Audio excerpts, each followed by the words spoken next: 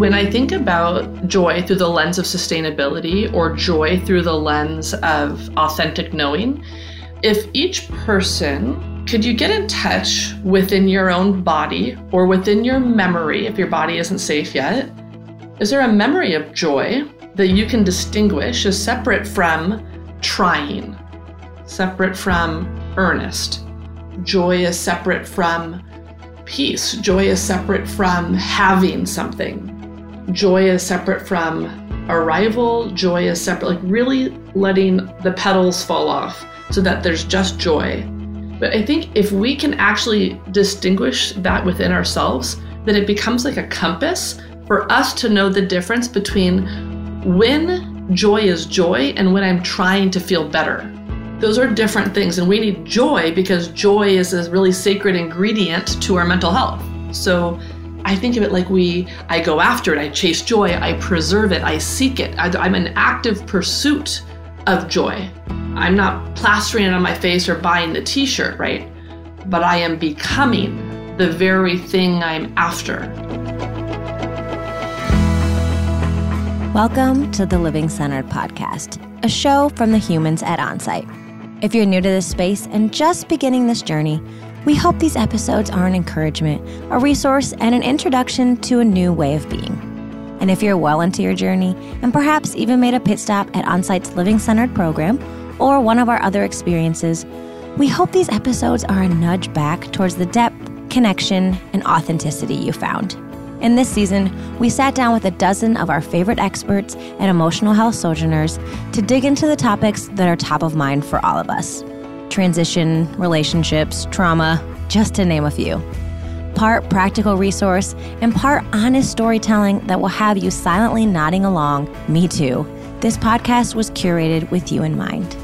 So with that, let's dive in. Hey friends, we are so excited about today's episode. We got to sit down with podcast friend Elyse Snipes. She is what I would call an unconventional therapist, right? She's the host of the Trailer Cast podcast. She's the founder of Radical Wellness, and I just love her. We brought her in for a conversation all about play and joy and fun, and I thought it was gonna be really light and fun and like, how did you find joy? And in fact, it was a really deep and beautiful, rich conversation that flipped a lot of what I thought I knew on its head. What about you, Hannah? Yeah, I don't know about you, but I really think I needed this conversation. I needed to have permission and invitation for joy in my life and play. But yeah, I mean, when I tell you that Elyse helped me see things in ways that I've never seen them before, I'm not kidding. So concepts I thought I knew or felt like I had a grasp on, she really just turned them upside down in a really kind and gentle, inviting way that just really gives me a lot of freedom to approach inner child work and play and joy and fun in a whole new way. So I'm so excited for this conversation. And I'm ready to dive in. Well, Elyse, I am so excited to be chatting with you. You are one of my favorite people, and I, as I was telling Hannah, just was finding an excuse to bring you back on. You are a two-peat to the Living Centered podcast. And so, two-peat. Today, we are diving into the topic of reclaiming and kind of rediscovering play and fun. So I was wondering, what's the most fun thing you've done lately? Because we're right near Halloween, my most favorite fun thing we've done is just all of our Halloween costumes. So the idea of dress up and role and embodiment and becoming, all those really like rich, texture-y kind of things come to mind, the opportunity to play something else. What are you and your family going to be for Halloween? I'm going as glitter this year. That's incredible. Just the thing, glitter itself. It's amazing. Just the thing. So I mean, gosh. Head to toe. I'll be in glitter. I honestly couldn't think of a more appropriate costume for this topic. Honestly, we're talking about fun and you're literally going as glitter. That's perfect. I'm hosting this 5-month guided experience right now. So there's 7 of us women. We're doing the heroine's journey. And at the end of each phase of the heroine's journey, one of our meetings, we did a dress up night. And so we all dressed up as like either the stage of the journey we're in or the actual like inner child as a response, right, to the archetype. So we have just been, dress up is everywhere recently. And it was a lot of fun dressing up with all adults, that it wasn't like a trick. The dress up was reveal, right? We weren't trying to be something we're not. We were actually coming as the very thing we are. So that was epic. That was the best. That's so powerful. I love it. I love this idea of it revealing versus like coming as something you aren't, because I think even this topic can feel like if someone tells you as an adult who hasn't tapped into their inner child, hasn't tapped into that part of them that's probably been long lost, I think for a lot of reasons, and we can get into like what the barriers are, but it can feel like someone's asking you to put on clothes that aren't yours. And so I'd love to hear a little bit about that journey of how do we start to do this in a way that feels like we're revealing rather than putting on clothes that don't fit. And I'd add, like, how does revealing feel safe to someone who maybe is more comfortable wearing a costume? Like the concept of revealing my inner self or whatever sounds terrifying to me right now. I'm like, I'd rather go be like a referee tonight, than or like whatever that I'm going to choose to dress up as. So yeah, how do we do that? How does that feel safe to start to reveal those parts of ourselves? All right, friends, before we get to Elyse's answer to Hannah's brilliant question, I want to stop and just provide a disclaimer. Whatever your familiarity is with the concept of inner child, whether you've been doing this exploration for decades or it is a brand new concept to you, I believe this next section is going to change your entire understanding of this topic. I recognize that is a bold claim, but it really was a paradigm-shifting conversation and exploration and definition of inner child for both Hannah and myself. So I can't wait for you to hear it. Let's jump in and hear Elyse's answer.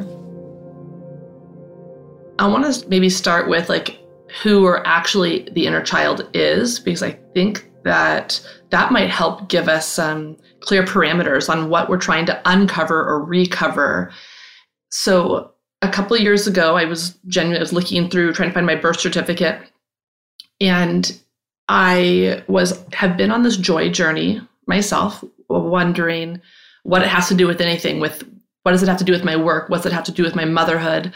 What does it have to do with just me, Elyse, just myself? And on my birth certificate, lined up are my parents' names, and their middle names are front and center, smack dab in the middle of my birth certificate. And it says, Chase Joy. I have never seen it as a declaration, but I felt my birth certificate, like literally my birth certificate, my first document about me. And on there was this like command, almost a command invitation reminder, Chase Joy. Chase joy. And I saw it and I thought, there is something here for me. And so that was a pivotal like moment to literally find something of old. And where I think that has to tie into inner child for me is typically as therapists, we hold the idea, I do not, but it is what has been held is that the inner child are all these ages of us that we go back to repair in order to integrate into our current self, where we have access then to all of our healed parts. Okay. And maybe we think of that like a Russian stacking doll, right?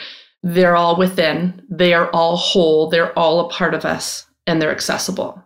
We don't forget, we haven't lost them, us. Yeah. But the way that I hold inner child for me is working through the concept that, okay, I think people are afraid that if they go back, that their inner child's going to be like this sad girl inside them, or that she's like this wounded creature, or this delicate flower, or the girl who wasn't asked to prom. Like there's like these really interesting projections that we carry about the wounded inner child. And even as we can hear, we already have a name for her. Like she's already like this wounded, I don't know. And that's not the inner child to me. The inner child is actually the one who has and is current, has persevered, is and has always been integrated, is connected to deep knowing, like deep origin knowing, isn't stuck in time. So she isn't 8, she isn't 2, she isn't 16. The inner child is the eternal child. It's the one who is always centered and connected to our highest and best, most expansive eternal self. Yeah. That's a beautiful way of looking at it. I hadn't really, I think we often do just think of that wounded part of us. And I think that can make sense in context when we need to do some repair around a moment of our past or of our family of origin. I know oftentimes at Onsite we'll do work and it's like, oh, identify, where are you in this piece? Oh, I was 7 and I was feeling this way. But that's such a good encouragement to say like, that is a piece and that is a moment that your inner child maybe experienced or Hannah, experienced, but that inner child is more encompassing. It's more expansive. It's more present and current, and an invitation to really access it right now too. It's not just something we have to keep in the past. I've come and done some of those programs as well in regards to doing like psychodrama and identifying the inner child and identifying the age and so forth. And it's so helpful. The age is such a neat piece because we are living on a timeline here.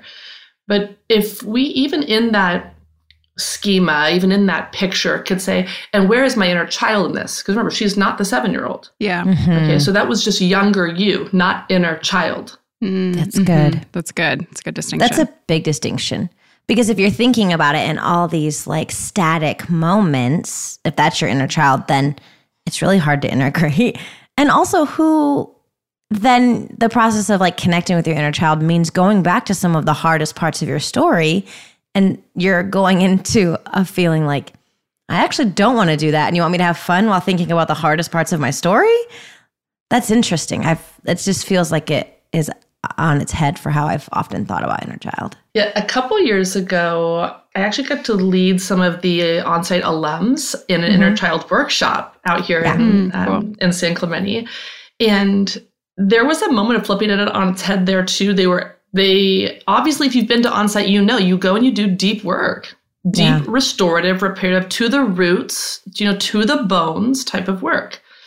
And the entire day was set up on play and the spontaneity, like you have like that there's like an idea that comes in, like it's an idea, it's a spark, it's a whim, it's like smelling cookies baking, it's something you notice. It's like, what is that? And the experience was set up to honor whatever our inner child wanted to do that day. And I think sometimes we can forget that we again have versions of us, old pieces of us set up on a timeline, but again, really differentiating us from core self. And my inner child, and I come from an exceptionally traumatic childhood, my inner child has always been alive and well. She is who got me here. She and her creativity and her dress up even, and dissociation as a form of imagination, all of those skills that she possesses to allow me to endure, survive, are not wounded. Right. Like she's totally okay. This distinction is kind of blowing my mind a little bit because it's like, I haven't really thought about that. I'm like literally sitting here and I'm like, I've thought about it all wrong. And I've done so much work around this. But it's really freeing to be like, that's not what that is. And I can really honor little Hannah in all the little phases that she's been through. And she can still teach me stuff too. But it's like another part of me. When I think about like present me and past me and future me, there's also inner child me that is all of it, And I love that invitation because as someone who's kind of uncomfortable with my childhood or past or thinking about that, it's not just those moments that is this invitation to, like my inner child is so wise and has so much to teach me currently. And yes, I can go back with my inner child self and all of that to little me and do what I need to do around some of that work, but that it's also not all about that. It's about how are we integrating that inner child, that kindness, that curiosity, that courage, all that our inner child has to teach us into our present and future selves as well. Yes. Well, and Hannah, you just kind of did, all of a sudden I see you're like, oh, I got it, right? Like you unhooked, right? She came outside of time. She's not stuck back there. And it also answers the question for me around the safe container, which is my right now self is my safe container for my inner child and all the parts of me. And so now my joy has a lot more room. Yeah. Like, because the younger wounded versions of self, they need a lot of safety. They need, right? But inner child is already free. They are free. Children are free. They're so free. Yeah. That was good. I got to go take a few laps now and just think about all this and call my therapist real quick. So, something new. No, it's amazing. I mean, I really hope that people listening can also take a few moments if that is a new thing. And maybe it's not. Maybe I'm, alone in that boat. But it is really freeing to say, as someone, who I'm an Enneagram 8, I'm really protective and justice oriented. And so I want to defend what I've formerly called my inner child. I want to defend those little parts of me because it does feel wounded. And knowing that I don't have to defend my inner child because they're there to provide safety for me is a really beautiful groundwork to explore play, to explore fun. I think that does answer the question of how do we create safety in it? Oh, it's already there. That's not those moments of hurt, those moments of wounding. Yeah, we're almost disintegrating. We're taking, making things separate in order to hold them as separate so we can then come back and have clear integration. It's not messy, it actually feels very, I can see that now.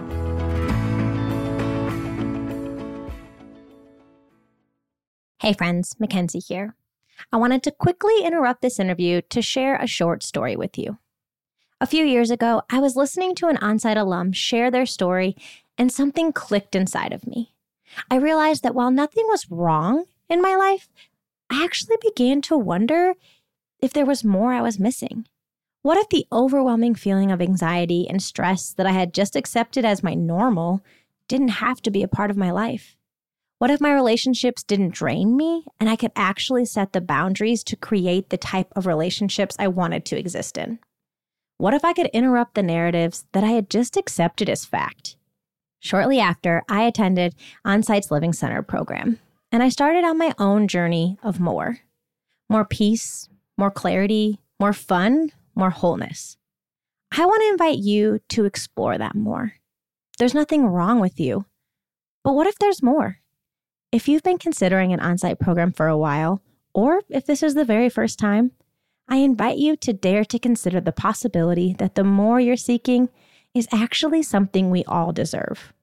You can explore our offerings at experienceonsite.com or connect with one of our incredible admissions team members at 1-800-341-7432. They'd love to have a confidential call with you and connect you to the right resource for you.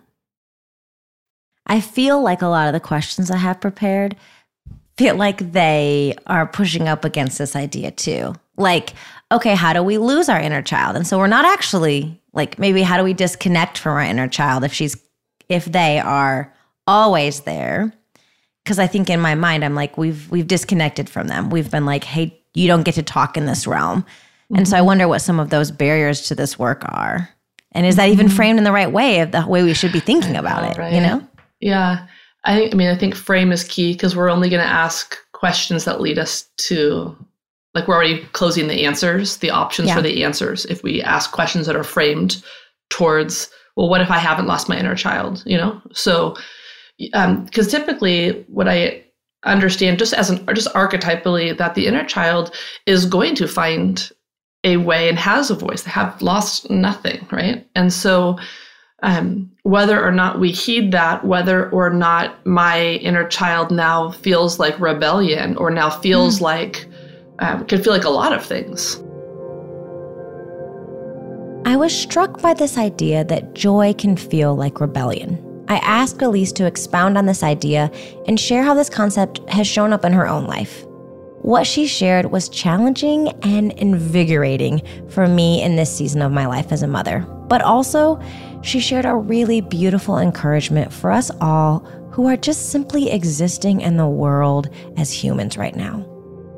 I don't know about you, but the world feels heavy. There's tragedy and despair and sadness all around me. And Elyse shared how we can hold two things at the same time, tragedy and joy. So for me right now, when I think about joy as rebellion, I feel like I am rebelling against previous episodes of depression for myself. It's a joy rebellion. When I think about, I'm a mom of 3 kids, And I don't see a lot of joyful moms, to be honest. I don't see a lot of women as mothers that are like, and I don't mean like I'm happy. That's not the same thing. But I mean like a joyful mother, that is a rebellion to me against the construct of motherhood, which feels relatively oppressed or relatively stuck or relatively frazzled. And that doesn't mean I don't have all of those things. But when I am in joy, in motherhood, I am rebelling against the story I've been sold about what motherhood is. Yeah. Okay. Simultaneously, I think at the world at large, like the big stage of what's going on in the Middle East, how do I hold both? And I'm a Jewish person. So how do I hold both massive, the most atrocious tragedy, and to live my joy is a rebellion against the way it's always been, right? Like that, I can't, joy is my evidence of life in a way. Like it's l'chaim, it's joy now, it's life now. Why do we need to do that? And why is that like healthy for us as individuals, for our communities, for our families? Because I think I love that concept of joy as a rebellion, and I think it is very true. And I can picture it a little bit on like a Hobby Lobby poster, you know, like, and I want people to have depth to it because I feel it from you that it is really deep and that it does feel whole and healing for you. And I want that for myself. But like, how is that not just like a motivational poster? Like, why would I need to be joyful? And what is the difference between happiness and joyful? Because I think it's like, people think like, oh, you know, joy is a rebellion. I'm going to go like XYZ, whatever makes me happy. But it's like, why do we need that? Why do we need to have fun? Why do we need to be joyful? What's the benefit for us and for our health and for the communities that we abide in? It's a good question. Something just around like the cheap factor, because there is something about that where Enneagram 4. So I think people know the difference in themselves when they are experiencing like deep joy versus trying to cheer up or trying to practice gratitude. So when I think about the joy through the lens of sustainability or joy through the lens of authentic knowing, if each person could, even people who are listening or ourselves, right? Could you get in touch within your own body or within your memory, if your body isn't safe yet? Is there a memory of joy that you can distinguish as separate from trying, separate from earnest? Joy is separate from peace. Joy is separate from having something. Joy is separate from arrival. Joy is separate, like really letting the petals fall off so that there's just joy. I think if we can remember that, we get familiar with it, we're like, oh yeah, no, I do know what that is, or I remember. And it could have been finishing the most epic book and being like, it just blew my mind, or just the perfect day at the beach, or your child smiling at you for the first time. It could be a bunch of little micro moments, right? But I think if we can actually distinguish that within ourselves, then it becomes like a compass for us to know the difference between when joy is joy and when I'm trying to feel better. Those are different things. And we need joy because joy is a really sacred ingredient to our mental health. So I think of it like I go after it. I chase joy. I preserve it. I seek it. I'm in active pursuit of joy. Yeah. Now, I'm not plastering it on my face or buying the t-shirt, right? But I am becoming the very thing I'm after. I am embodying and becoming joy. I'm certainly not trying to go and tell other people that this is what they should do. Right. Yeah. I mean, that really brings me back to what you said about your birth certificate, that is your birthright, really, you know, like you, from the moment you stepped into this world. But I love that was like, this is yours and this is available to you. And this is a part of you. This is you. From the beginning. Yeah, from the beginning. And we lose, so many of us don't lose it. I know that's not it, but we lose sight of it or we disconnect with it. Life happens, right? See, life. This is the part that like blew my mind is before a single day, right, of my life, before really devastating things occurred. Yeah. Chase joy was there. But I will say something about lineage and birthright as well. when I do think about myself as an individual and then myself as a part of the collective, I do believe that there is something there for me personally. And I, in the same way that I'm not, when someone says, hey, Elyse, I'm not like, hey, who are they talking to? I know my name, right? When it's called, that's my name. Okay. I don't wonder if they're talking to someone else. I know it. And I feel like that is how we, again, differentiate knowing from trying to invoke a calling, which is, I know when I saw that was a part of like a massive, the earth could have tilted on its axis a little further for me. Like, oh, I am waking up to something. I know this. This is mine to go after right now. Me answering the call of that single thread, right, that single note is a part of my role in the collective as well. It becomes my offering. It becomes the medicine that I might use when I'm working with clients, or just, again, as a mother in the suburbs, right? Right. And maybe the reason, back to a previous question, that it doesn't sound, like the reason it sounds really important to me is because I have not had an easy life. Yeah. So joy is, again, joy is not like, it's like everything. At this point in the conversation, we started to talk about another paradox of joy. In order to understand joy, we have to be deeply familiar with the inverse. We know joy because it is in contrast to something else. I love the idea of hard-earned joy and, frankly, the bittersweet nature of our lives.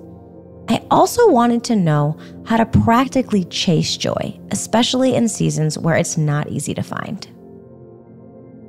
We kind of jokingly said at the top of this interview that it was funny that we were having this conversation because Hannah said, like, I'm an A, I take things seriously. I'm like the sad girl music, all of that.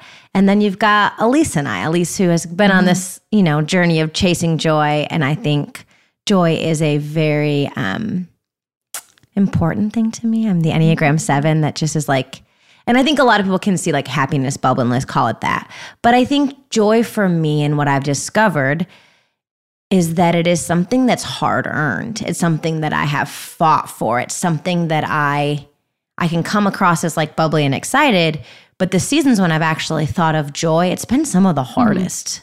And I remember the first year, like I got married in 2013, everything in my life just like overnight changed, right? Like I moved to a new place. I didn't know anyone. I got married, like a bunch of big life change happened. And then in 2014, my word for the year, because I did word for the year at that time, was celebrate. I just felt like that's my word. That's like, I'm doing celebrate. And it's going to be a year of celebrating a lot of things that I've been putting into action and they're actually happening. And 2014 was one of the hardest years of my life, like down. But I kept coming back to celebrate. And in that year, I learned how to celebrate and how to like harder and find those moments of joy. And so when you had me tap in, like when you said, like, can you tap into a memory in your body? It was a memory from that year when everything was chaotic, but I just had like joy because I was trying to find it. I was seeking after it. So what are some of these practices where you have learned to chase joy? Like what does that tangibly look like for you? I would say in a culture that tells us not to do that, right? Like maybe we even title joy as frivolous or naive or, some of those That's words. actually the key. So real quick, the part that you named with joy is contrast, like, right? So there's contrast. That's what makes joy so shiny and sparkly, right? It's like we know it because it's in contrast to something else. And so I know that sometimes the container of my grief has also made room for the container of my joy, right? So that's good. I don't doubt for a second that one of the hardest years of your life, you also had these just radical moments of, that I've got, I know that now. And I know it because it's in stark contrast to this other texture and tar-like substance that I've been in. So, and I think that's important that like we have to be able to experience both. Brene Brown says like if we turn off one emotion, we turn off all of ours. And so like even if I've, as Mackenzie said, like am quite comfortable with sadness and grief and it's more of my territory that I feel more comfort in. But if we turn off those pieces of ourselves, then we can't really also fully experience full joy, because that basin or whatever of the contrast that you were mentioning, like it just is not as deep. It doesn't have the same types of depth and kind of grit to it. And so the need to like turn on all of the emotions of life and turn on the depth of our experiences too. Yes. The things people accuse joy of, like you said, like frivolous and naivete, there's a part of me that's like, yes, exactly. We're right on track then. That's so when I think of it as a personal practice, it's like it's whimsy, it's ridiculous, it's being glitter for Halloween. It's a spontaneous, let's drive down to the beach instead of coming right home. Joy, it's, we know all the things it's not stuck, it's not rigid, it's not white knuckling, it's not holding my breath. There is a naivete to joy. That's what makes it free, right? There is a frivolousness, ridiculousness to joy. That's what makes it wonderful. So I think, again, all the things we accuse it of are all the very things that we need for it to be what it is. So sometimes a personal practice like that for me is maybe self-expression through what I might wear. Like just like what would I do to embody, just stick a feather in my cap, truly. Just what would that be like today? Just to do something just a little bit ridiculous. Because a little bit ridiculous is kind of cracking the edges, or like think of it like a creme brulee, like kind of cracking the very top of the rigidity of what is the structure of what I have to do today, or what people expect of me, or what I expect of me, or what my life requires of me. And if I just tap it a little bit, crack it a little bit, maybe it's. And recently it really was, I stuck a feather in my hair to the music I play when I pick up my kids, to moving my body like joy. What does joy feel like as a movement? And that cracks my experience often. That cracks it into the soft sweetness that's right underneath that shell. What comes up for me around that is that when we do those things, when we add the feather, when we draw, when I go dance on the beach or whatever, the more I the more I notice and grab a hold of and turn towards joy, I think the way more I turn down the volume of like shame in my life. Yeah. I think shame is such a thing that like keeps us from experiencing joy, because I'm like, well, I'll look silly, or I don't know how to draw, or I haven't done that since I was a kid, or I'm not good at dancing, or I can't play soccer, or whatever it is. We have all these things that we are so uncomfortable with because of shame. We feel like, oh, someone will laugh at me or whatever. And when we can kind of turn down the volume on that and say like, well, let's try it. Or like, so what? Or what if we did it anyways? And that practice of pushing through that shame and turning that down and not letting that have the power really is key, I think, for me to like turn up the joy and be okay with it and celebrate it, and then start integrating it more. Even though it might be uncomfortable at first, it's like, how do you gain comfortability around it? You just start, Yes. So what is a really good question. Why not is a really good question for joy. And there's something about spontaneity, creativity, all of those things are in direct opposition to anxiety, right? So it's really hard to be both creative and anxious, or spontaneous and anxious. They're kind of on a teeter-totter. And so we can shift that experience by pushing into or offering ourselves that sense of, we're cracking through that tension, that surface tension. Yeah. So a practice of spontaneous just because. How long do you feel like you've been aware of this piece of you? Has this been something that we know it's a piece of you that's always there. Has this been a practice that's always been easy for you? Have you always noticed joy in your life? What has kind of your journey to embracing this looked like? No.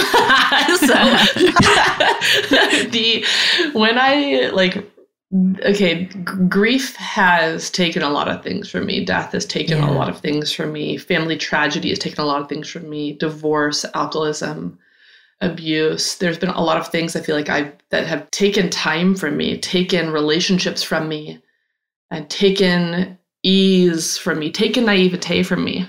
When I look at like the overarching like themes in my life, I feel like the moment when Cinderella is all ready to go to the ball and then the stepsisters come in and just like rip it to shreds. Like I can feel that.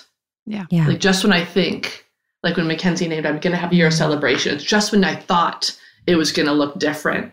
Yeah. Like the worser thing happened. And I wonder sometimes what would have happened if I wouldn't have stumbled across my birth certificate? What would it be like to not have moments of really divine interruption where it feels like the fork in the road, where all of a sudden you go this way instead of that way, or you have the red pill versus the blue pill, and sometimes that happens in a way that's like as simple as finding a birth certificate. Sometimes life forces our hand, I think.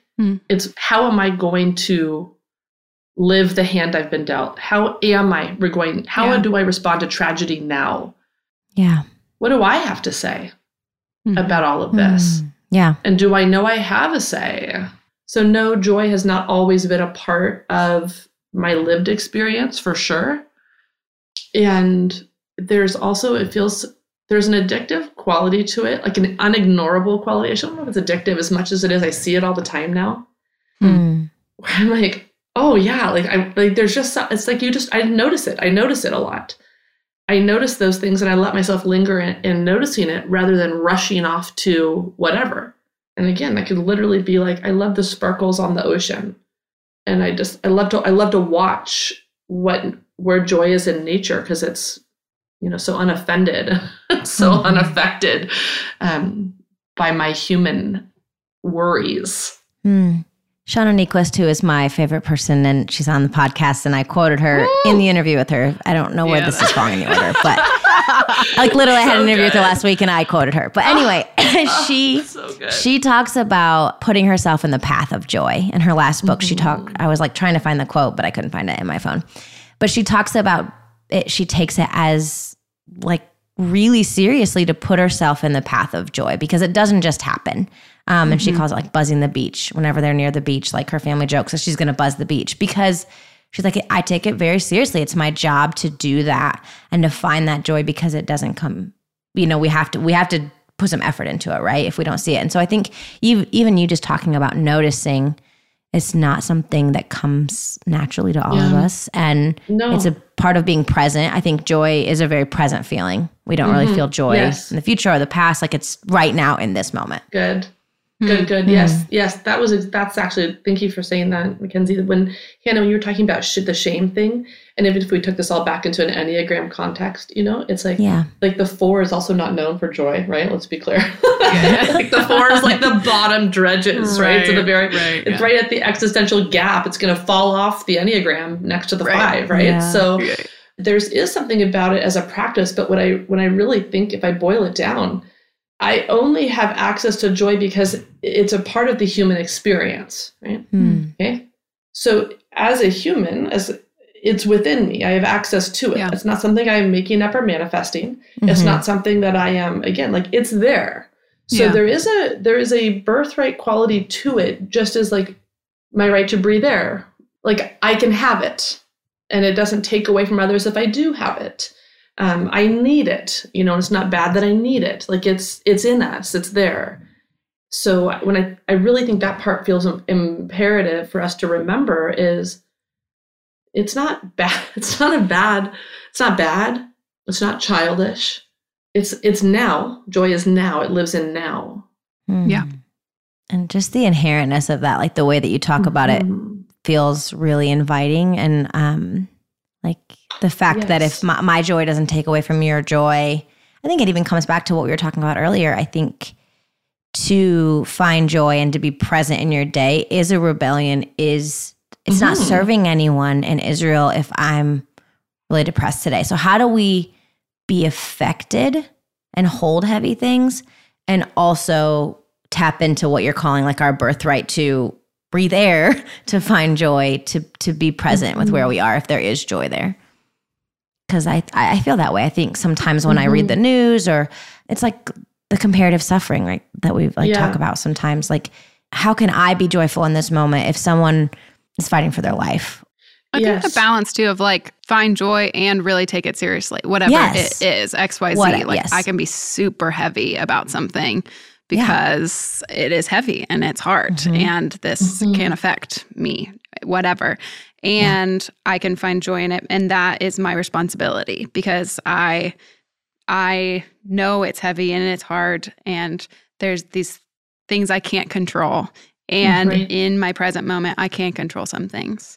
And it is like helpful for me and my humanity and those I'm in the world with to do what we can to make the space that we inhabit more, I guess, whole. It's not even like just joyful. It's like whole. It's rich. It's got all the complexities of life. It's got the heaviness and the joy all in one. There's something I love about being Jewish is also the way that we grieve. Like it's there's something really stunning about the way Jewish people show up to pain and mourning that, again, and maybe that's part of it. There's so much contrast. We know and we remember, and we go through every year a series of really important days that we remember. And so I don't feel like I have to say, oh, I need to be joyful now.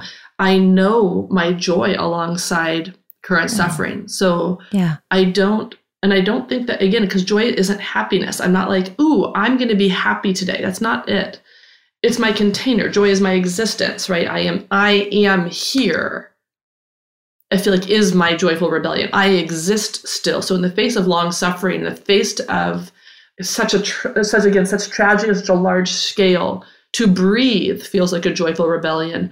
To eat when it feels like I can't stomach what's going on sometimes can feel like a joyful rebellion.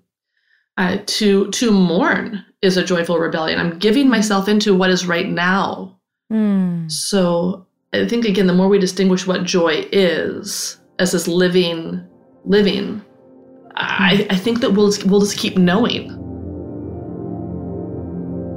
I feel like this conversation is one I want to go back to and listen over and over to catch all the incredible paradigm-shifting ideas Elyse shares. In the midst of this interview, I wanted to hear more about the idea of joy existing outside our circumstances. So often, I think we mistake joy for happiness, and we throw out disclaimers like, I'll be joyful when, I'll be happy if. But what if that wasn't the case? What if we could just have joy for joy's sake? What if it wasn't dependent upon what happened in the past, what's going to happen in the future, or what is currently happening in our present? Sometimes I think that joy has nothing to do with my story. And I mean that as a therapist, in that I spend majority of my day helping people navigate their story. Going into story, we go into story. And I'm like, but what if, my story has nothing to do with my joy? And to me, that was what unhooked me from, there's plenty of things for me to feel sad about in my life. Pick one. What do you want? I've got a large bag to draw from here. And I'm like, you know what? Like, what if everything I've been through has nothing to do with my joy? Because it was there all along, right? It's on my birth certificate. So why would my story keep me from that? It's not part of my original design, part of your original design as a human being, and I genuinely believe this, is what I have access to. I am able to experience joy, and then life is happening on a different timeline than my joy, because joy is outside of that time. But what does my timeline and my story have to do with my joy? What does my Enneagram number have to do with my joy? What if nothing? What if I freed it to not have to be stuck to anything else? Yeah, that's good. I think in my adulthood, one of the first times I feel like I was really awakened to joy was when I did my Living Centered program.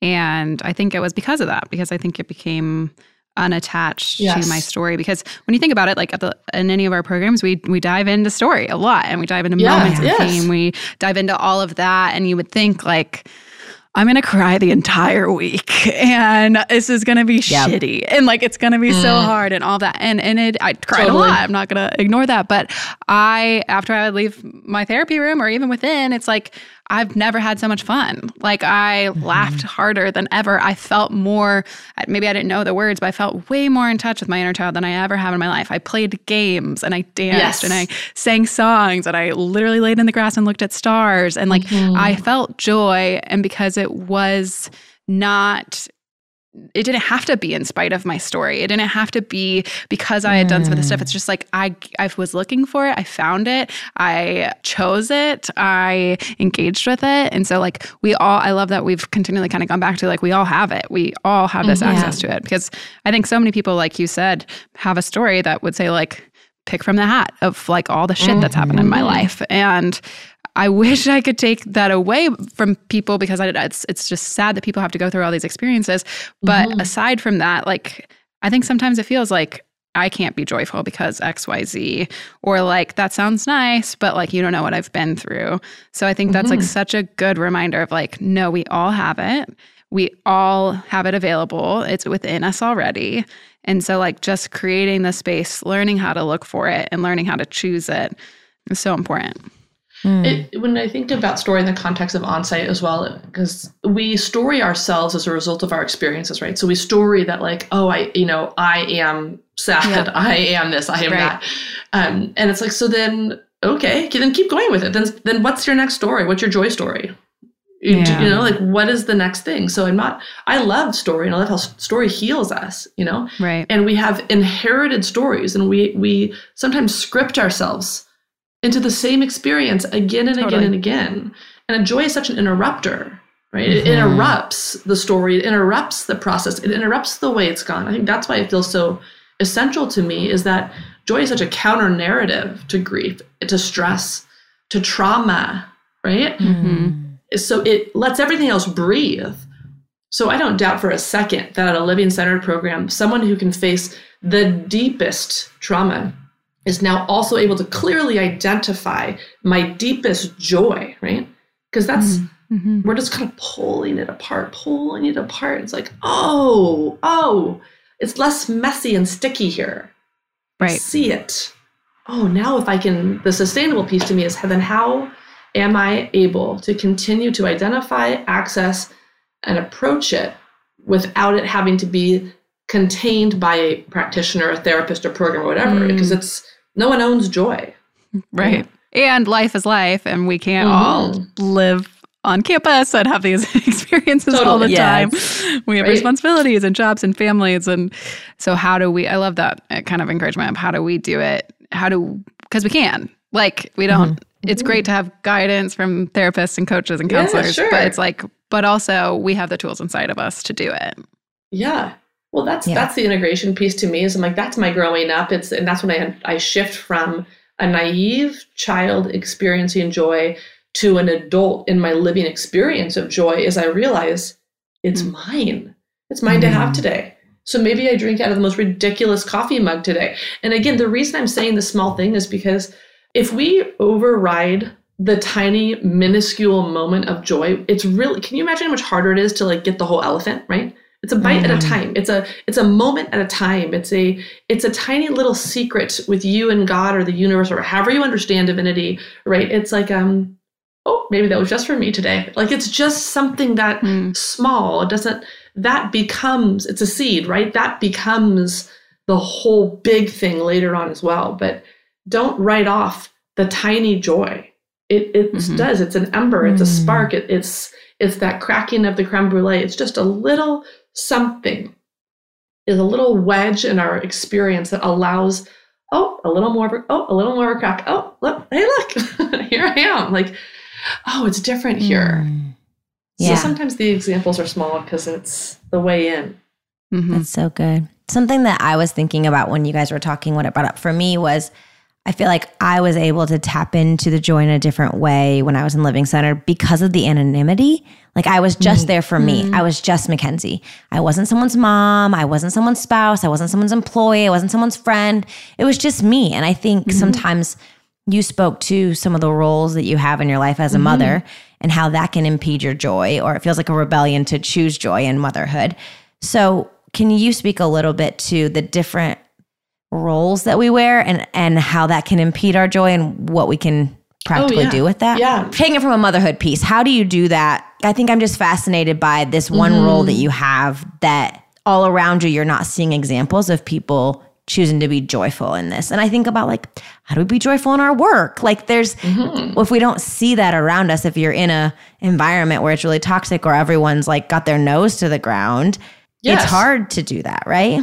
Oh, yeah. Okay, so that's where I'm like, I will not do that. Like I refuse the, well, for one, I'm not going to martyr my motherhood. This goes from the journey from the naivete of a child being joyful on Christmas morning to being the adult who puts the Christmas presents under the tree, and I know how it all works, and it is still the joy. Okay. So I'm a grown-up in my agency. And so my ability to be a mother in agency is what allows me my joy. So and I'm in the present moment. Now, my husband's also a first responder, so I do a lot of things on my own. So it would be very easy for me to be like, and don't get me wrong, that was last week. Last week I'm like, I'm home. I have too many children and too many practices to get them to. So there's those like, life is real and stressful and chaotic. Yeah. It exists. And what am I going to do about it? Yeah. Am I going to be dragged along by my motherhood for the next eternity? Because it's forever. Or if I am embodying joy, if that's a journey I've been on, is pursuing and chasing joy, then I'm also the adult in my family right now. I am not the child. I am the mom. So it's within my agency, within my choice to introduce it as an ingredient to my family system. Okay.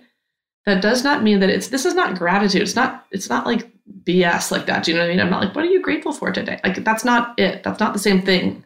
I want to be in a journey to discover joy with my children. I am a pointer outer of things. I am a sojourner with them on that. But if I lose touch with my agency, I've given it all away. I'm just giving my time away, my life away, my thinking away. So when I come back into right relationship with my agency and my right nowness, I feel like a ton more access to joy because I have choice. So that might mean we're skipping practice today. You know what? Yeah. Can't do it all. Guess what we're not doing? That. The world's going to keep turning. Yeah. That we missed all those things. And you know what? Let's go. We're going to go get some ice cream because this was our moment today and everyone was okay. So sometimes I think about like, what is the hurt in the motherhood for you? Or what is the rub that feels oppressive? What is the thing that feels overwhelming or overbearing? Do you have any agency within that? And if so, what would the medicine look like here? So what's the hurt or the rub? Where is your agency and what would the medicine be? So does something need to change? Do I need to not have my kids go to so many practices? Just today or always? That's a good distinction. Yeah, because we don't go to get ice cream every time things are hard. Right. Okay. I did. I mean, be nice. Joy, yeah. I mean, yeah, it's not prescriptive either because joy isn't rigid. It's not fixed. Yeah. Right? Now we're back into prescription. So joy is spontaneity. It's quantum potential, right? It's living. Yeah. So it's what I can do now. And then I might need to make some adjustments and shifts because guess what? I'm the adult. I'm an agency and I can. Yeah. Yeah. But joy is a value for our family, for my family here. It's really important that we have joy, that we have things that are ridiculous and silly and funny and ours, that there's stories for them to tell about joy too. That's good. I have a question that might out me as really judgmental. I'm ready for it. I'm curious, like, when you said like, oh, what's the rub there? I'm curious for people that maybe have a hard time cheering on other people's joy, like what questions to ask ourselves or what things to notice or what pause to have. Because I think sometimes it's like, I can see somebody having a great time and be like, well, must be nice. Or like, well, they don't have X, Y, Z or whatever. And I'll be the first to say that. Like I do that sometimes, like, because it's like, my life doesn't look like that right now. Like it doesn't feel joyful. And so like, what is the thing to pay attention in ourselves to say like, hey, what's going on for me here? Like what's kind of the questions to get started there to identify what's internally happening? Oh, I feel that question. I'm so glad you asked it because I think that there's like, that's just our longing, right? Our longing returns us home. Our longing is our homecoming. And so we will each long for something that we're seeing in someone else. That's what reminds us, like, that's my homecoming. So is it someone's joy? Is that the thing that makes you thirst or hunger? Is it someone's partnership? You're like, oh, if my marriage could, whatever, someone's job. So whatever the thing that you kind of see, oh, that's the thing, and whatever, you think it makes you crunchy, it's like, okay. But if we took the crunch and it was like, it's not just the crunch, what it is it's longing. And it's actually, I'm really soft there. That's why I get kind of crunchy or hard, is because it's actually really soft. So I harden myself and then I get a little, yeah. So if I softened and realized that I have longing and there's an unmet need there, then could I tend to that unmet need or that wound? What do I see now that I'm not now berating myself for wanting? Yeah. So if joy is the thing, then I might get curious and wonder where or what within me is lonely? That doesn't know how. What's the actual wound? Because then we know how to attend. Is it that I feel like I can't have it? Is it that my brain chemistry has been affected by complex trauma and I need other supportive things to help me now? Yeah. Is it that I'm on the brink of breakthrough? So sometimes I actually need to get so crunchy and so hard that something breaks because something's got to change in my life. Yeah. So I try not to accuse ourselves of our human process. It's usually there to teach us or lead us to the next breakthrough. That's good. It's very kind. Yeah. I know. It just makes me want to give myself a hug, Oh yeah. Kindness is that's how we heal, right? That's how we become soft, and we can only become soft if we're safe. And that's how healing can happen. Otherwise our healing is also traumatic, right? And it's not getting into those deeper layers. So soft is in relationship to safe, and safe means I can actually have shift. Yeah. That's good. Elyse, this is so good. I just didn't know where this was going to go today. And I think it went to such a beautiful, kind place. And I'm just really grateful. I'm really grateful for the reframe that you gave us all. I'm really grateful for the way that it will just change the way that I think about joy as something that I don't have to earn, that it's just like my birthright. Yes. That I get to just exist and expand into that. That's what I'm taking today. Yeah. And let her lead the way. That's the thing. She like the person, the child, the adult, the inner you, the inner joy. She knows the way. She knows joy. She knows she knows what it feels like. She knows what it tastes like. She knows what it is. So just let her lead. Let her find your way forward in that. And we trust. We have a working relationship with that part of us that's still right there, right underneath the surface. What a gift. You guys, thank you for letting me remember and think and just consider this human experience alongside you. I just love sitting here with you. Thank you. I loved it. It was too. so good. It's been so good Thank for you. me. And just such a beautiful invitation. Thanks for listening to the Living Centered podcast. If you're enjoying the show, we'd love for you to consider leaving us a review or rating on Apple Podcasts, Spotify, or wherever else you listen. It only takes a few seconds to navigate to the show in your app and select the stars to begin your rating. It helps more people find the show, and we really appreciate it. Thanks so much.